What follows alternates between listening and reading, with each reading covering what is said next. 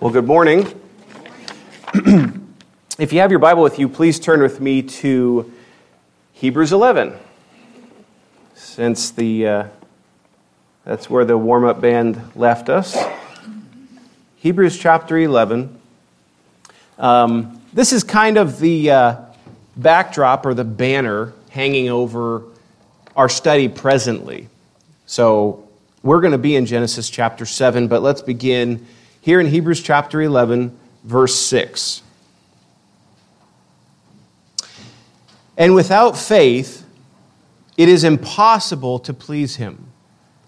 For whoever would draw near to God must believe that he exists, and that he rewards those who seek him. By faith, Noah, being warned by God concerning events as yet unseen, in reverent fear constructed an ark for the saving of his household. By this he condemned the world and became an heir of the righteousness that comes by faith. And if you would turn with me to Genesis chapter 7. Genesis chapter 7. Just that first statement, and then I want to pray. Then the Lord said to Noah, "Go into the ark, you and all your household, for I have seen that you are righteous before me in this generation." Heavenly Father, Lord, God, as I have been doing for a number of years, I stand in this pulpit this morning nervous. Not about being in front of these people that I love and are my family, but nervous, God, that the task before me can be overwhelming. So, my Father, I pray that you would keep me out of the way, that your precious Holy Spirit would teach your people from your word, and I could simply be an instrument that helps a bit. And that Jesus Christ receives all glory and honor and praise, for he is totally, absolutely worthy of it all. But Father, I do want to thank you afresh that you would allow a lost man to be redeemed and to bear the word of God. So thank you, Father, for my gift and my call. And I pray, Father, that as we do walk through this chapter of your precious word, you'd stir the hearts of the people of God. Help us not to sit comfortably, but to be stirred and uneasy with the calling on our lives. In Jesus' name, amen.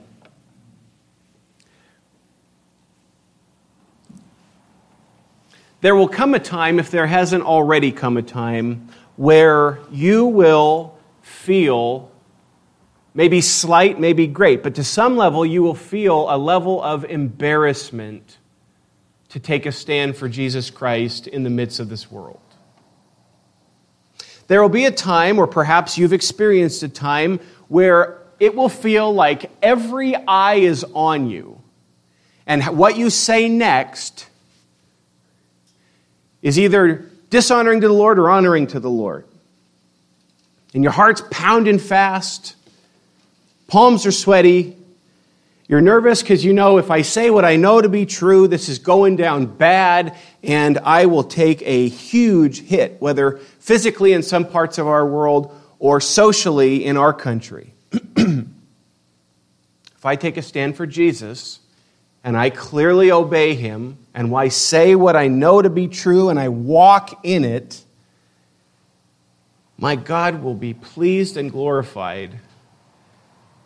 Everybody around me is going to think I'm an idiot. Have you been there? Don't answer the question. Just think about it with me.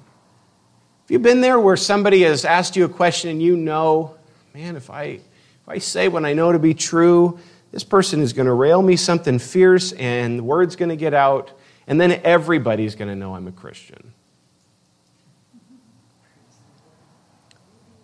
And beloved, in that moment, being very realistic with my own heart, and perhaps you with yours, you're scared because you'll be rejected. Can I remind you, you already are. Maybe nobody said it, but you're already rejected if you're a believer in Jesus Christ. When people tell you that you are low and they malign you for your faith in Jesus, what they're saying is actually true. You deserve hell as much as I do. And so when they declare that you are a fool, amen and amen, and praise God for rescuing fools. It's amazing to me that in that moment you will be pleasing to God and absolutely shamed and mocked by those around you. Or absolutely shamed before God while you get pats on the back from dead, lost sinners. The interesting part is that this time doesn't usually come about when we feel the strongest, when we've been deep in prayer and heavy in studying the Word and around other believers and feeling like, bring it on, I'm ready to go, whatever the world's going to throw. No, it happens when you were least expecting it, you had no idea, and somebody that you love happens to come right at you for your faith, and you have to answer. And the tricky part of this is the deeper you fall in love with the Lord Jesus Christ and follow His Word, the more opportunities arise of this very same occurrence. Beloved, please, before I step into this text, I want you to hear this from God's Word. You're already rejected from the world. You are the called out ones. God has called you out of the world. He's declared you to be His. You are His. And so whether this world wants to recognize that and support it or belittle you and trash you for it, beloved, the truth is the truth. So either you lie or you clearly say what you know to be true. Now, in my life thus far, what that has looked like is maybe a few awkward friendships or ends of friendships, a few birthday parties I wasn't invited to, some slander from a family member, some things said here, there, and whatever, but nothing that sharp. Well, Noah, for 100 years, has been working his tail off while preaching with not a single convert, and no doubt, I have no doubt in my mind, the slander of his name. And he has walked in obedience, the struggle of obedience by faith in God's Word. Beloved, the struggle of obedience by faith in God's Word. We're lying to ourselves if we say, all I got to do is study the Word and keep pursuing Him and everything will be just fine. And I won't feel pain. No, you'll feel pain. But there's sweetness in that pain. Almighty God will protect you and guard you in the midst of the pain. Look down at your Bibles for a second. In Genesis chapter 6, verse 17, Genesis 6:17. For behold, I will bring a flood of waters upon the earth, to destroy all flesh in which is the breath of life under heaven. Everything that's on the earth shall die. But I will establish my covenant with you, and you shall come into the ark, you, your sons, your wife, and your sons' wives with you. And of every living thing of all flesh, you shall bring 2 of every sort into the ark to keep them alive with you. They shall be male and female. Now drop down to verse 22. Noah did this. He did all that God commanded him. And so it's interesting, between that verse and verse 1 of chapter 7, you have this massive time. And it's interesting because in my Bible, it's all white. Probably the same in yours too. The amount of time of the building of the ark, the consistent declaring of the word, the rampant sin in his life, his family wondering but still walking with him in this. Day after day, night after night. It's interesting. I remember my dad putting an addition on our house. House was built in 1901, just an old house and needed to be extended a little bit. My dad worked on that addition. He'd go to work during the week. Then he'd come home, and on the weekends, we all knew, what are we doing this weekend? The addition and fishing. Those two had to go hand in hand. But the addition, and I remember it just being a part of our family's life. The addition just has to be done. It's got to get done. Nobody else is going to do it. And so hold the, what's that called, Dennis? The board, whiteboard you go up on the wall. Drywall. Hold the drywall with your head while I put the screws in. I wish I was shorter at the time. But, there's just this ever-present, consistent goal of getting that done. That's how I picture here with Noah. He gets up, joints are a little sore, but we've got work to do. We've got to cut down some more trees, get the timber ready, and start building this ark and continue faithfully in building this ark. Now, how different would it be if the whole time we're putting an addition on a house, the neighbors come over and go, "What are you doing? How ridiculous." And then on top of that, we're building the addition because wrath is coming. Wrath? What wrath? Well, it's going to be a flood. Here? You're insane, Noah. Yeah, but it's going to happen in a long period of time. Still insane, Noah. What do you think Noah thought when he woke up on year 50? Year 60? Over and over and over. Continue. As he gets all that nasty pitch. What I picture is ABS glue. And he's putting this stuff all over this massive ship to prepare for this coming wrath. This is going to be huge. And nobody buys it. The struggle of obedience by faith in God's word. Beloved, please hear this because I believe this to be a tenet that we have to have clear in our mind. The intimacy you have with God will carry you through the slander of your name from this world. When you walk close with him, the voices of the world fade.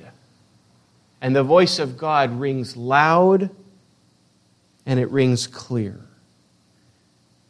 The promises of God's word, I shared this with you last week from Pastor Kent Hughes. The promise of God's word is the sustenance of the Christian. And so we have rampant sin, coming judgment, Noah's call, years and years of faithful obedience in building the ship, and there's 7 days left. Look down at verse 1 of chapter 7.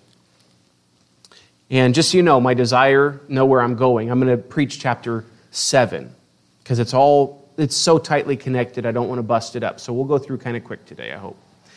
Then the Lord said to Noah, "Go into the ark, you and all your household, for I have seen that you are righteous before me in this generation." We covered this a few weeks ago. Righteous by faith, not righteous by works. Noah is not declared righteous because he's doing good stuff. He's declared righteous because of his faith. Hebrews 11, 6 and 7. "For I have seen that you are righteous before me in this generation. Take with you 7 pairs of all clean animals, the male and his mate, and a pair of the animals that are not clean, the male and his mate, and 7 pairs of the birds of the heavens also, male and female, to keep their offspring alive on the face of all the earth. For in 7 days I will send rain on the earth, 40 days and 40 nights, and every living thing that I have made I will blot out from the face of the ground." And Noah did all that the Lord had commanded him. Noah was 600 years old when the flood of waters came upon the earth, and Noah and his sons and his wife and his sons' wives with him went into the ark to escape the waters of the flood. of clean animals and of animals that are not clean, and of birds and of everything that creeps on the ground, 2 and 2, male and female, went into the ark with Noah as God had commanded Noah. And after 7 days, the waters of the flood came upon the earth. Fascinating thing this morning. I don't know why I keep doing this, but it's something that's keeping the back of my brain. I Googled Noah's flood again. And there was an article written by somebody, and in that article it began by, I've always seemed to question the account of Noah and the flood. And now that I know that it's not historically true, it's helped me study even further into the 7 days of creation. And what I keep thinking of is Satan's voice, you will be like God, and the temptation to deny his word. But even more than that, here's the thought that came to my mind after reading this part of this article. I say part because I couldn't stand any more of it. But in reading part of this article, my thought was, people still aren't listening to Noah. The flood came. It all happened.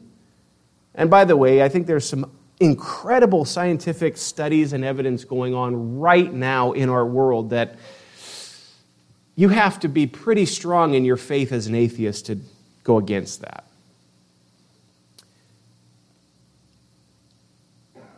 But even after that took place, there's a denial and there's a absolute pushing away of the truth of the Word of God. Why would we be surprised at that? When over 500 people saw a man crucified and then alive 3 days later,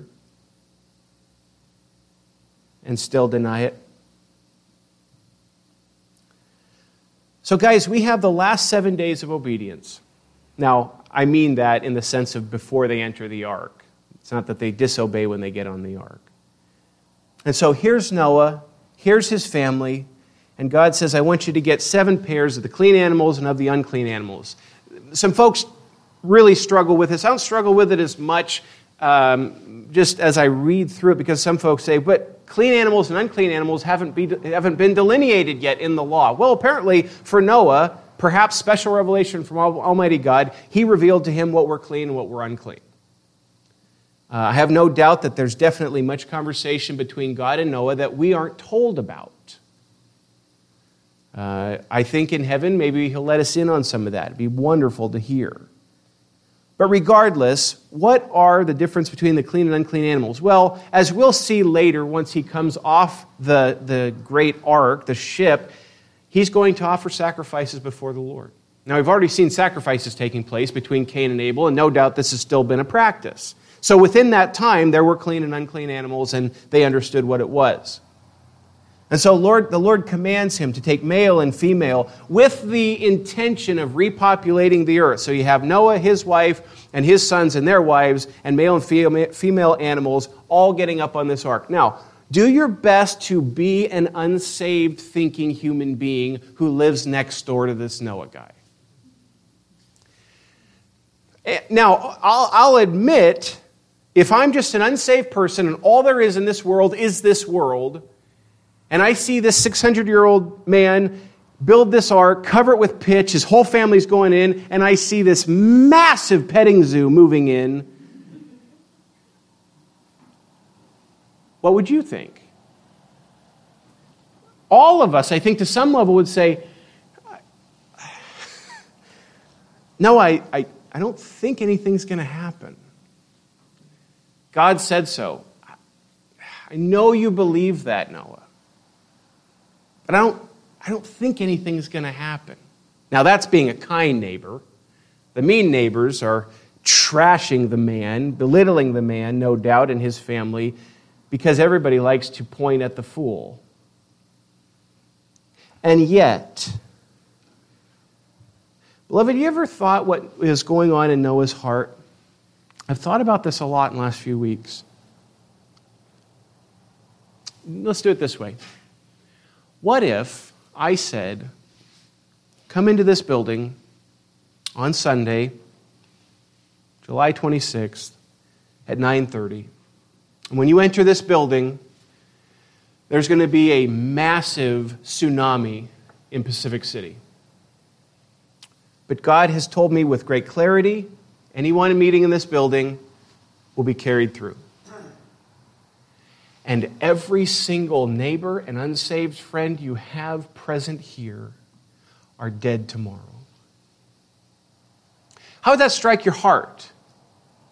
After preaching and trying to share the gospel with your neighbors and trying to penetrate into the lives of people, and they had nothing to hear about anything you had to say, and God says, I'm going to destroy everybody.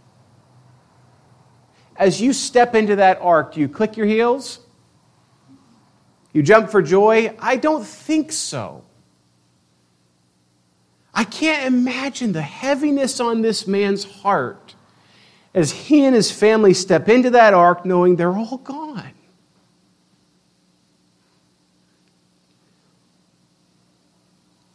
But God commanded him, go into the ark, and I want you to take these animals with you. And Noah did all that the Lord had commanded him. Now, it's interesting, you guys, that great detail is given in reference to the timing of all this. We'll see it more in the next chunk we're going to look at. But when it says Noah is 600 years old, and then we're told the date, the time in which this took place, I don't know what calendar they were using at the time or how they knew what part of the month it was, how they were gauging time. Obviously, they were gauging time somehow. But what that says with great clarity is that this is not a silly story that has a great idea that teaches a moral. No. We have a historical event. And by the way, if anybody has a problem with this being a historical event, you really need to take it up with Jesus. Because Jesus treats this as a historical event, as do the apostles and the rest of the New Testament. Which, by the way, that's the argument that you will hear from very liberal Christians and from unsaved folks, is that this is a fairy tale with a good moral. What's the good moral? God destroys everybody. Is that a good moral that the world would love to hear? No. And the more I read it, the more I say, man, the detail that he gives and the tone of the author of this book is saying with great clarity, this is happening, this is taking place. You pile on top of that all of the archaeological things that have been dug up and found. I think it's overwhelming, but then you have to believe in God. And that's what everybody puts the brakes on at, apparently. Another thing really quick, I need to throw this out there. There are some folks who have sought to make an argument that this was not a worldwide flood, but this was just a regional flood in a particular place. That doesn't make sense. God said there's a rainbow, and I promise I will never do a flood like this again. Well, there's been floods all over the world. But there's never been a worldwide flood. So did God keep his promise or not? He kept his promise. There's other arguments you can make that I'm not going to make this morning, but I believe that this is actually a worldwide flood, not just some little flood, little puddle that took place in one area. Because he says everything that has breath dies. And he doesn't qualify that in any way. So why would we? So Noah, being 600 years old, verse 6, when the floodwaters came upon the earth, and Noah and his sons and his wife and his sons' wives with him, they went into the ark to escape the waters of the flood. Next week, I intend on talking about the typology of the ark and how it directs us to Jesus. So I'm not going to touch on that today. As God had commanded Noah, and after 7 days, the waters of the flood came upon the earth. My imagination is that this took place fast. I don't think that he sat there and waited for little drips. And you go, I think it's starting to sprinkle. It was a cataclysmic event. Listen to how the Bible describes it, the language used here. In the 600th year of Noah's life, in the second month, this is verse 11, on the 17th day of the month, on that day, all the fountains of the great deep burst forth, and the windows of the heavens were open. This was not a sprinkle. And rain fell upon the earth 40 days and 40 nights. I got to say, when we first moved here 9 years ago, okay, let's go to the next verse. You know where I'm going there. No, I just got to say, I had to go return the U-Haul with John Hurleman and John Stupfel. And I just remember, I grew up in Spokane. We have snow. We don't have crazy rain, and Eastern Oregon by no stretch does either. And it was just hammering when we were taking it back. And John said, "Don't worry, Pastor. It's not like this all the time. It rains a lot harder sometimes." And he and John laughed. I didn't laugh. The description that's being given here is loud to the heavens, meaning just gushing down. And rain fell 40 days and 40 nights. And they're sitting in the ark. And what I can't get out of my mind, beloved, is Noah. After all this time, God is faithful. His faith officially is sight. He kept his word. All this was not for nothing, but rather the sovereign King of the universe has so kindly and graciously rescued me and my family, but simultaneously the breaking of his heart for everybody is dead in this flood. On the very same day, Noah and his sons, Shem, Ham, and Japheth, and Noah's wife and the 3 wives of his sons with them entered the ark, they and every beast according to its kind, and all the livestock according to their kind, and every creeping thing that creeps on the earth according to its kind, and every bird according to its kind, every winged creature. They went into the ark with Noah, 2 and 2 of all flesh, in which there was the breath of life. And those that entered, male and female of all flesh, went in as God had commanded him. That big chunk of Scripture basically just telling us he walked in complete obedience to what Almighty God called him to do. Okay, Noah, last 7 days, up. You have worked so hard, you have walked in faithfulness, and you are the mockery of your community. It is time now to enter into this vessel of mercy. And what a fascinating little statement. Look down at verse 16. And the Lord shut him in. I do my best with my imagination to picture what's taking place. So remember, when you see a picture of the ark, okay, I say a picture. When you see a drawing of the ark, it's usually the boards are pristine, and it looks kind of pretty. Have you seen pitch? It's not pretty stuff. And so here's this rough timber built in this massive ship, not designed for speed, but designed for buoyancy and for space, and to be able to cut through, and then smothered in this nasty pitch with one door. Well, how do you get all those animals through a tiny little door? So you picture this huge door. Noah and everybody and all the animals, they all get up in the ark. And somehow, some way, God goes, poosh, and seals the door. I don't know what it looked like. I don't know what it sounded like. I'm not concerned about that. But what is clear, and what I think is being declared in this text, God saved Noah and his family. And they are safe under his protection. Not Noah's protection, but God's protection. Now, drop down with me, if you would, verse 17. The flood continued 40 days on the earth. The waters increased and bore up the ark, and it rose high above the earth. The waters prevailed and increased greatly on the earth, and the ark floated on the face of the waters. And the waters prevailed so mightily on the earth that all the high mountains under the whole heaven were covered. Does not sound regional, sounds like the whole world. The waters prevailed above the mountains, covering them 15 cubits deep. And all flesh died that moved on the earth, birds, livestock, beasts, all swarming creatures that swarm on the earth, and all mankind.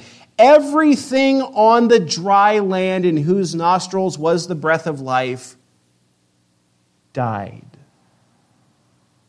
He blotted out every living thing that was on the face of the ground, man and animals and creeping things and birds of the heavens. They were blotted out from the earth. Only Noah was left and those who were with him in the ark. And the waters prevailed on the earth 150 days. 150 days of that water prevailing. 40 days, 40 nights of that flood building up. And here's this family in the ark preserving humankind and animal life when God destroys the rest of the world. And please, beloved, don't forget what kicked this whole thing off was the absolute offense to the holiness of God with the sin of man, so that the Lord destroyed them all. And Noah was carried safe. For time's sake, let me turn to my conclusion and seek to apply this. Here you are, 2020, July 26th. And what is amazing to me, I was telling Roger this morning before we started the service.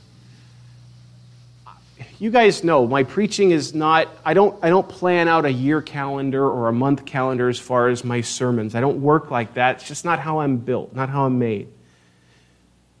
And so I didn't plan for this passage to be on this day in the midst of what's happening in our world right now. I didn't plan that. Almighty God did.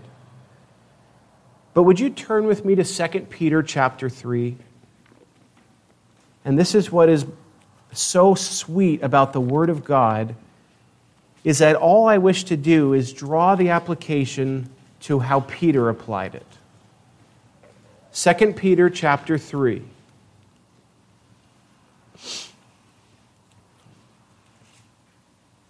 Verse 1. Listen carefully.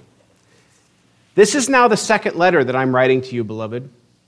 In both of them, I'm stirring up your sincere mind by way of reminder that you should remember the predictions of the holy prophets and the commandment of the Lord and Savior through your apostles. Knowing this, first of all, now just turn your head to the left and to the right in this world right now, that scoffers will come in the last days with scoffing, following their own sinful desires.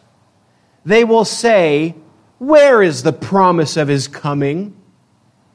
For ever since the fathers fell asleep, all things are continuing as they were from the beginning of creation."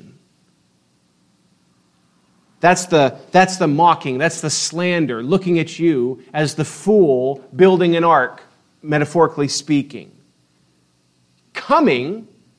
You know how many Christians have thought he was coming in their day? You know how many books have been written about how he was going to come in their day, and he didn't come? Get it clear, Christian, he's not coming, the world says.